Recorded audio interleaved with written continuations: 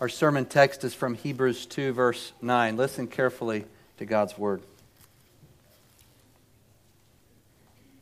But we see Jesus, who was made a little lower than the angels for the suffering of death, crowned with glory and honor, that he, by the grace of God, might taste death for everyone.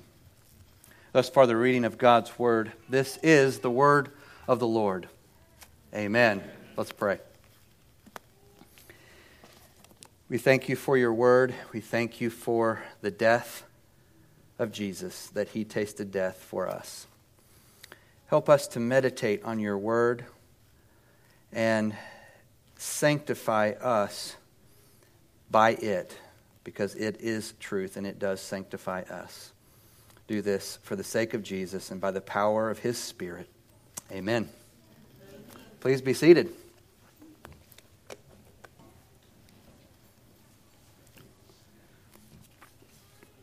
For whom did Christ die? For whom did Jesus taste death?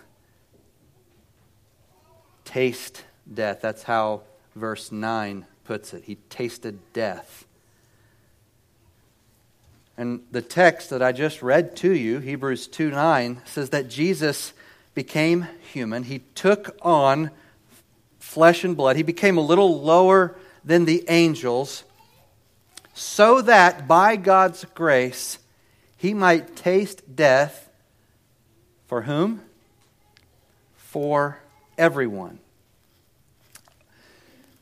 On the surface, at least, this phrase, for everyone, might appear to create something of a challenge or a problem for us. Our theological tradition, our Reformed theological heritage, our theological confessions teach us that Christ died not for every single person in the whole world, at least not in the same way, but for God's chosen people, for the church, for his bride, for the elect. These are all phrases that the Bible uses.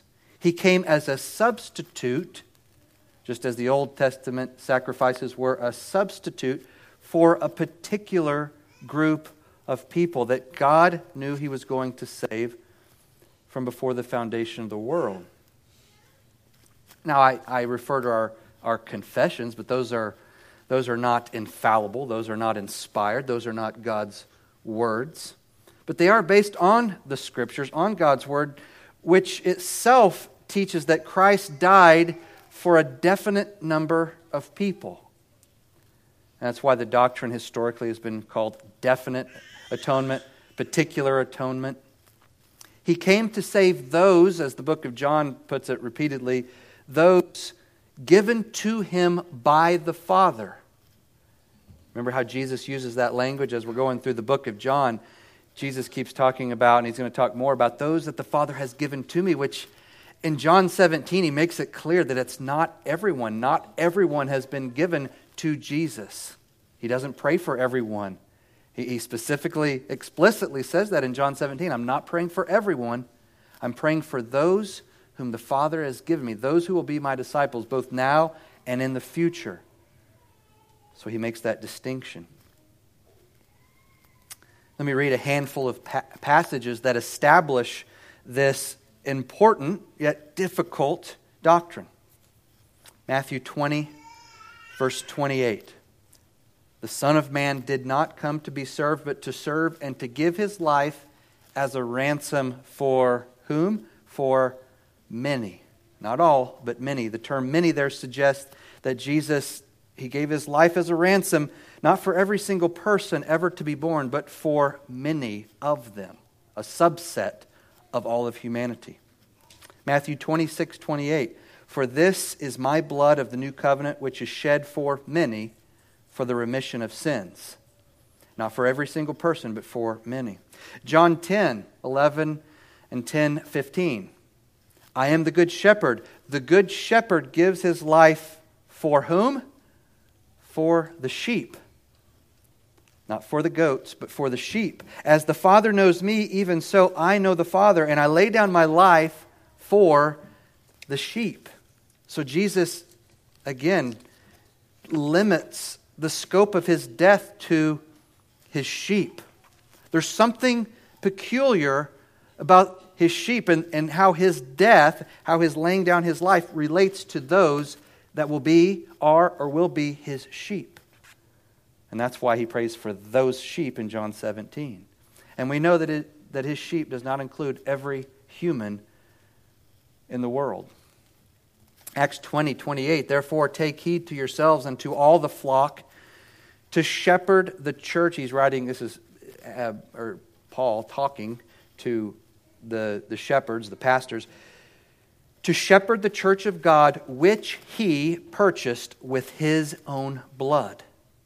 So the purchasing power of the cross applies to the church, to the body of Christ, those that are saved. So Jesus limits, again, the saving benefits of his death to his bride. And we know that his bride does not include every human ever to be born.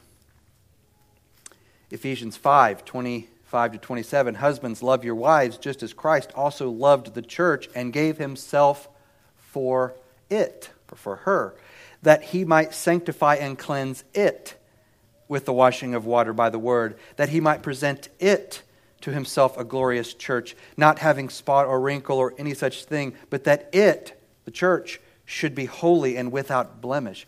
So he starts with the death of Christ, giving himself for, and all of the other benefits that flow from that death apply only to the bride. Hebrews 2:17, therefore in all things he had to be made like his brethren, that's the church, that's believers, that he might be a merciful and faithful high priest in things pertaining to God, to make propitiation for the sins of the people. Now, the word propitiation, remember, that's kind of a big word, but it refers to the satisfaction of God's wrath. So God's anger, his wrath against sin, sinfulness, and sinners, all of the above, had to be propitiated. It had to be satisfied. That's why Christ had to go to the cross, so that the wrath of God could be poured out on him.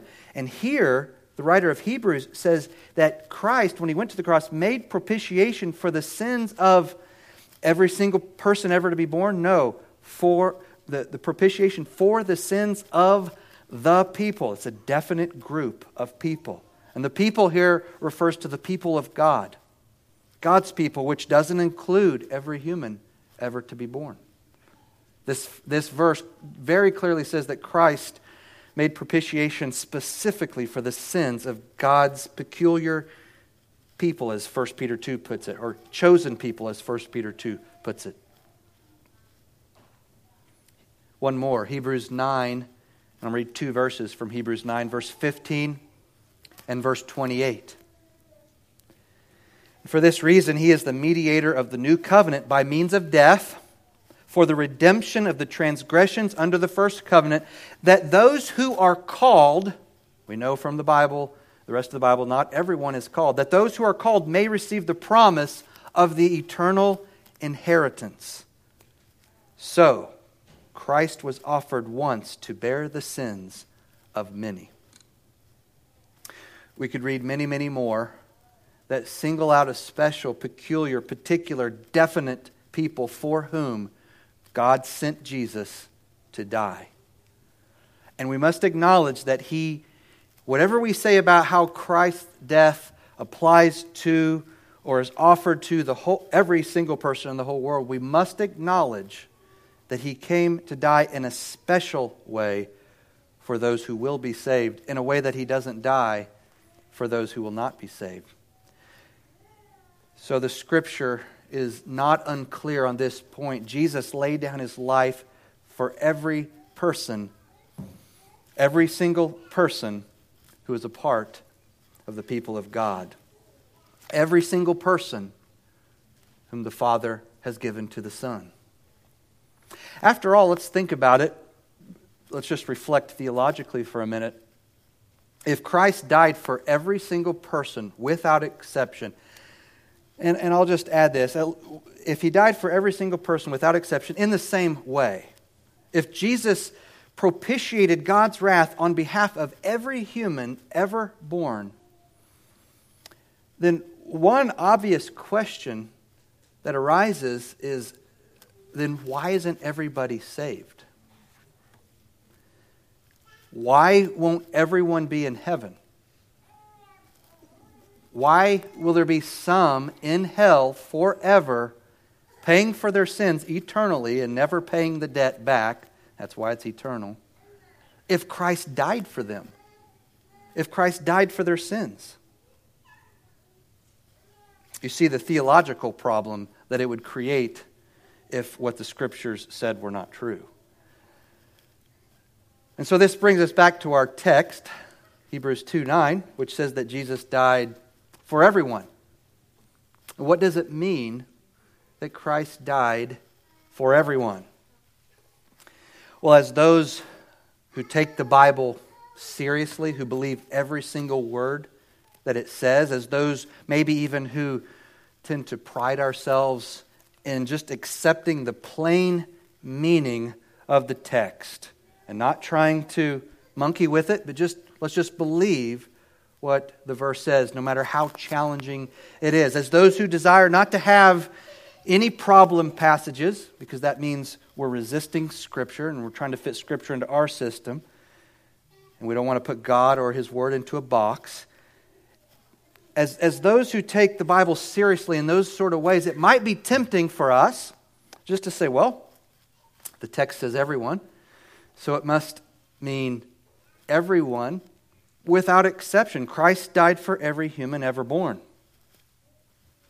And if that's what it means, if that's what it meant, then we would just need to accept it and we'd believe it, let the chips fall where they may, even if we can't explain it, right? And there are things that we have to do that with. We can't fit everything in Scripture together. So maybe, is this one of those places where we just believe it, and if we can't get our minds wrapped around it, so be it? Well, maybe, but let me point something out. To say that everyone means every human in the world without exception is actually an interpretation that goes beyond what the word everyone necessarily means. In fact, it goes beyond what the word usually means. We'll say often means. I haven't done a count. For example, this is both in the Scriptures but in our everyday life. So let me just give you an example. If you're gathering together to take a family picture and someone asks, "Is everyone here?" And another person replies, "Yeah, everyone's here. Go ahead and take the picture." You intuitively know that everyone in those two statements that were made back to back doesn't mean every human in the world. It means every human in that family.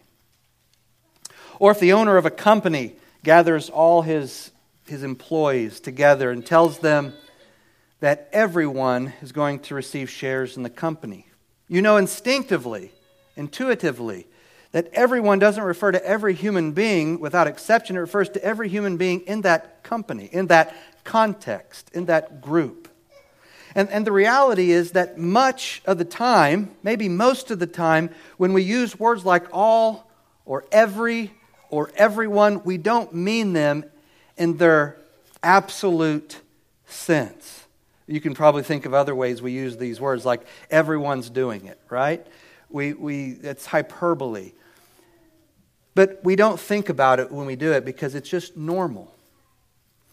In fact, sometimes if we want to use these words in their absolute sense, sometimes we have to use extra words to make it clear that that's what we're doing. For example, if I want to refer to every person in the whole world, I can't just say every person, right? I didn't just then.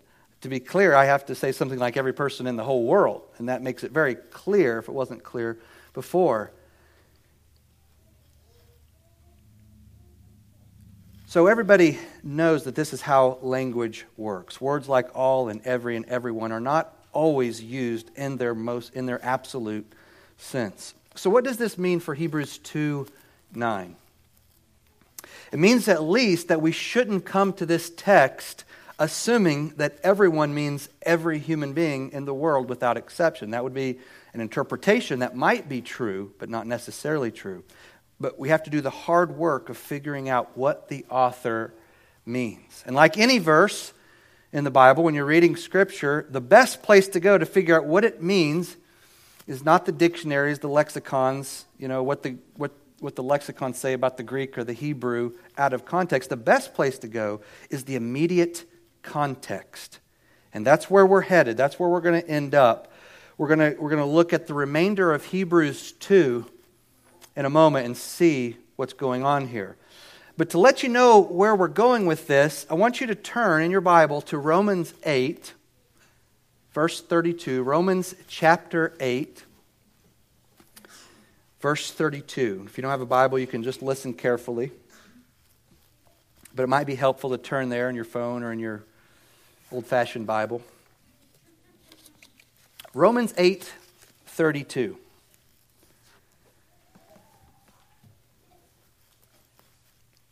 And I'll read from the New King James Version.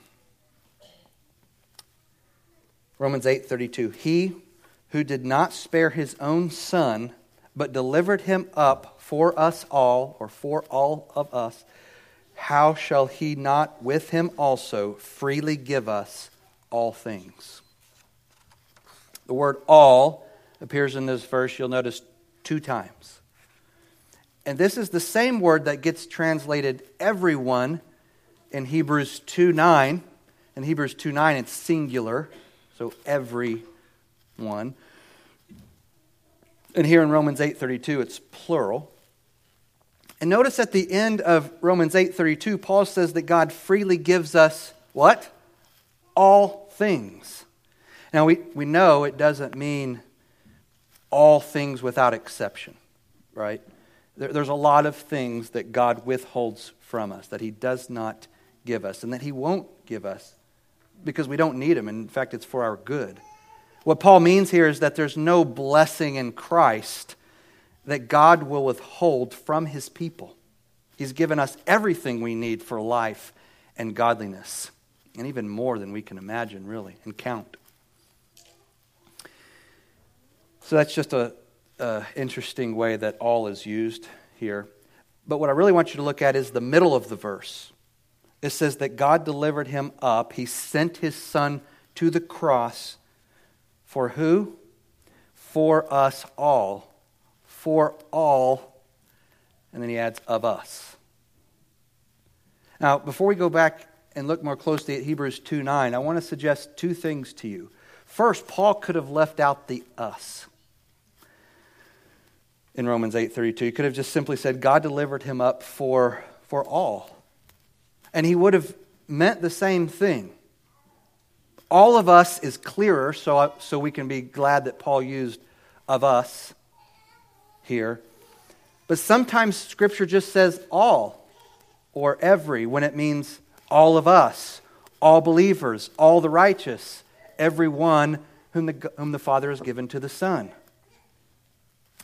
Second, when we read Hebrews 2:9 here in a second, even though the us is absent, when it says that Jesus tasted death for everyone, I'm going to argue that it means that He tasted death for every one of us, even though the of us isn't in there. He didn't make it explicit, the writer of Hebrews. Every one of God's people.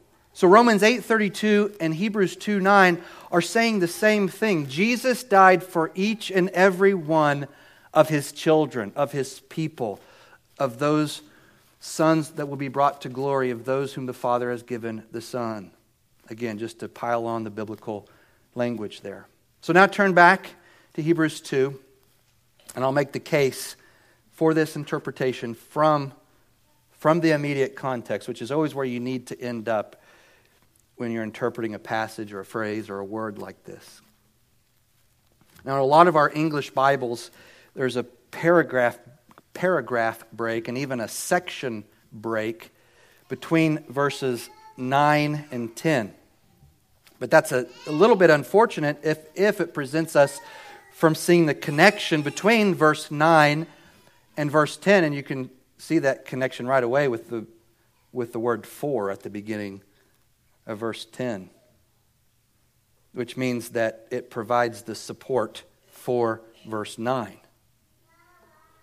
Verse 10 says, "For it was fitting for him, for whom all things and by whom all things are made, and by whom are all things, in bringing many sons to glory," that's the key phrase, "in bringing many sons to glory, to make the captain of their salvation perfect through sufferings." You might have noticed there that all is being used in an absolute way here. All things and by whom are all things. That refers to absolutely all things. But what I want to focus here on is in bringing many sons to glory. In other words, God's design in sending Jesus to the cross was to bring many children, many sons and daughters to glory. So if we read verse 9 and verse 10 together, we see that everyone in verse 9 refers to every one of those sons who will be brought to glory in verse 10. The writer of Hebrews did not want us to disconnect verse 9 from verse 10. That's why he put that 4 in there. Jesus died for all the sons of future glory. Every single one. And this is precisely what Caiaphas says in John's Gospel. In John 11:52, the high priest Caiaphas prophesied on God's authority. He's not even a believer, but he prophesied on God's authority that Jesus would die in order, quote, "to gather into one the children of God who are scattered abroad." In other words, who are scattered throughout the whole world. And these children of God that Christ died to gather are the children, the sons, that God leads to glory through the death of Christ here in Hebrews 2:10. Let's see if verses 11 and 12 fill this out for us. "For both he who sanctifies," that is Christ, "and those who are being sanctified," that is the sons being led to glory, "are all of one, for which reason he is not ashamed to call them brethren, saying, I will declare your name to my brethren. In the midst of the assembly, I will sing praise to you." So now we see that the sons who are being led to glory through the death of Jesus are Christ's brethren, his brothers and sisters. Christ tasted death for every one of these brethren. He died for every one of his brothers and sisters, every one of those in the family of God. Verse 13 says that these brethren are the children of God. It says, "And again, I will put my trust in him. And again, here am I and the children whom God has given me." Again, we see that language of those whom God has given me. So the sons being led to glory through the death of Jesus are children whom God has given to Christ. And every one of these children was given to Christ, we know, from before the foundation of the world. Every one of these children will be brought to glory. How do we know this? Because Christ tasted death for every one of these children. Are you beginning to see why we can't connect, or why we can't disconnect verses 10 and following from verse 9? Because verses 10 and following explain what's going on in verse 9. Christ tasted death for all of his people. And this is precisely what Jesus says in his high priestly prayer in John 17. John 17:6 says, Jesus says, "I have manifested your name to the people whom you gave me out of the world. Yours they were, and you gave them to me, and they have kept your word." These people that Jesus is talking about, you and me, are those that Jesus is about to die for here in John's Gospel. Notice in Hebrews 2 how verses 14 and 15 connect the incarnation and death of Jesus to his chosen children, his elect brothers and sisters. "Inasmuch then as the children have partaken of flesh and blood," in other words, inasmuch as these elect children are humans, "he himself likewise shared in the same." He shared in our humanity by taking on our flesh and blood. Why? that through death he might destroy him who had the power of death, that is the devil, and release those who through fear of death were all their lifetime subject to bondage. Not everyone will be released from that. Not everyone will be released from that fear of death and that bondage. Only those for whom Christ died. Only those for whom Christ destroyed the devil. And the reason the Son of God became human and died was to save the human children, the flesh and blood children that the Father had given to him. So in these two verses, the death of Christ is not for every human made up of flesh and blood, which is every human ever to be born, but specifically for the human children of Christ who will be brought to glory. Verse 16, for indeed he does not give aid to angels, but he does give aid to whom? To the seed of Abraham. Jesus didn't die for the angels. He only died for those who are the seed of Abraham, which is not every human without exception. Verse 17, therefore in all things he had to be made like his brethren, that he might be a merciful and faithful high priest in things pertaining to God, to make propitiation for the sins of the people. The death of Christ didn't propitiate the sins of every person ever born or ever to be born. It only propitiated the sins of the, notice the definite article, the people. God's people, us, you and me, those who believe in Jesus. Those who are united to Christ by faith in Him, in His death. God's aim in the death of Christ was to accomplish something definite. It had a specific purpose. It had a definite purpose for His brethren, for His children, for His people. He tasted death for you to make sure that you got brought to glory. Make sure that you are brought to glory. He died for everyone whom the Father gave Him. So why does this matter? Is this just a theological point that makes us different, or that's fun to argue, or maybe not so fun to argue about? No, it has great application. It means a lot of things. For one, it means that your salvation is not of you, it's of God. Think about it. If Christ died for everyone in the same way, then what's the difference between those who are saved and those who are not? It really comes down to the difference between those who decide to trust and those who do not. Which there's some truth in that, right?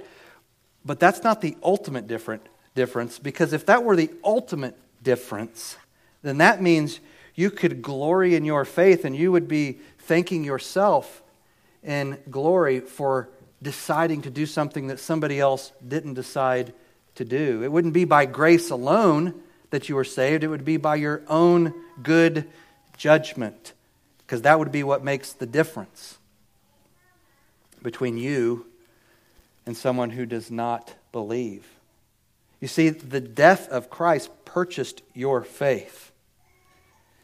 And if He died for everyone in the same way, that means the cross did not purchase faith, because then everyone would have faith. And so if the cross doesn't purchase your faith, you have to come up with your faith on your own, apart from the cross of Christ. And that undermines the gospel. It makes you co-savior with Christ. So that's one reason it's important. Here's another reason. Until you realize, and to me this is probably the most important reason having to do with your faith and your relationship with Christ. Until you realize that Christ died for you in a particular way, until you realize that He died for you in a way that He didn't die for those who will be in hell, until you realize that the Father sent Jesus to die for you in a way He didn't send the Son to die for everyone else, you'll never understand the special covenant love that God has for you in Christ. It's a special love. It's like the special love of a husband for his wife. God's love for you is not the same as His love for those who will never accept Jesus. God's love for you in sending Jesus included loving you and purchasing your belief in Him. You must know this, otherwise you neglect the great salvation that is yours. And in Hebrews 2, we're told not to neglect so great a salvation. There's a greatness about the love of Calvary that you will never appreciate if you think that those in hell were loved and died for in the same way you were. Now, it might seem humble or pious to believe that Christ loves those in hell the same way He loves His own bride. But imagine a wife who insisted that her husband loved her sacrificially, no different than he loved other women sacrificially. Think about that. Think about how off-base that would be. How wrong-headed. It would be a profound misunderstanding, hopefully, if that husband is faithful, right? It would be a profound misunderstanding of her husband's love for her. His peculiar love for her. His particular love for her. A special, even covenant love, as marriage is a covenant, for her. And so just as there is a special covenant love between a man and his bride, there is a special covenant love between Christ Jesus and His bride. Now, this is not to say that that God and Jesus don't love everyone in some way, that they don't love the world, every single person ever to be born in some way, right? We know that He does love everyone. In fact, He allows them to be born and allows them to live on His earth. And He even sends rain and good gifts like that to those who will never believe in Him, those who will never love Him.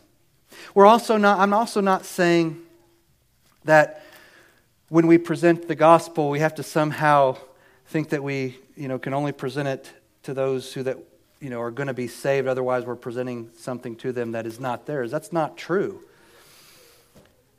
God offers the gospel. God offers forgiveness to everyone, and everyone who believes will be saved. And so you don't have to know who will be saved before you can preach the gospel, before you can talk to someone about the gospel and call them to repentance and faith. And if they believe, if they trust in Christ, then it's made manifest at that point that they are one of the sheep, that they are one of the ones given to Jesus by the Father. So God offers His grace to everyone. But He only has covenant love for some, for those that will be saved. And this love, this eternal love, this love that existed from before the foundation of the world, before you existed, it moved Him to die for you. It moved Him to die for His bride. The death of Jesus is for those who are being saved in a way it's not for those who are perishing. Everyone for whom Christ died will be brought to glory. But not everyone, without exception, will be brought to glory. This good news for those who belong to Jesus has nothing to do with anything that you have done. You didn't cause this. You didn't contribute to this in any way. You didn't do anything to make God love you with this covenant love. It has nothing to do with anything you've done. It has everything to do with God's love for you before you were born, before you had done any evil or any good, as Paul puts it in Romans 9. Let's pray.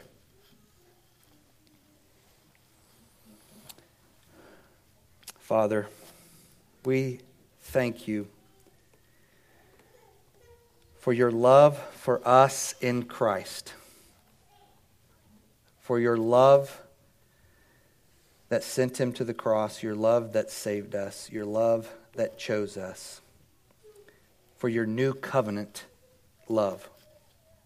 Thank you for making us your bride and for making a home, an eternal home for us through the death of Jesus. We confess that it is all your doing and that it's none of our doing, and we thank you for it. And we give you thanks in the name of Jesus. Amen.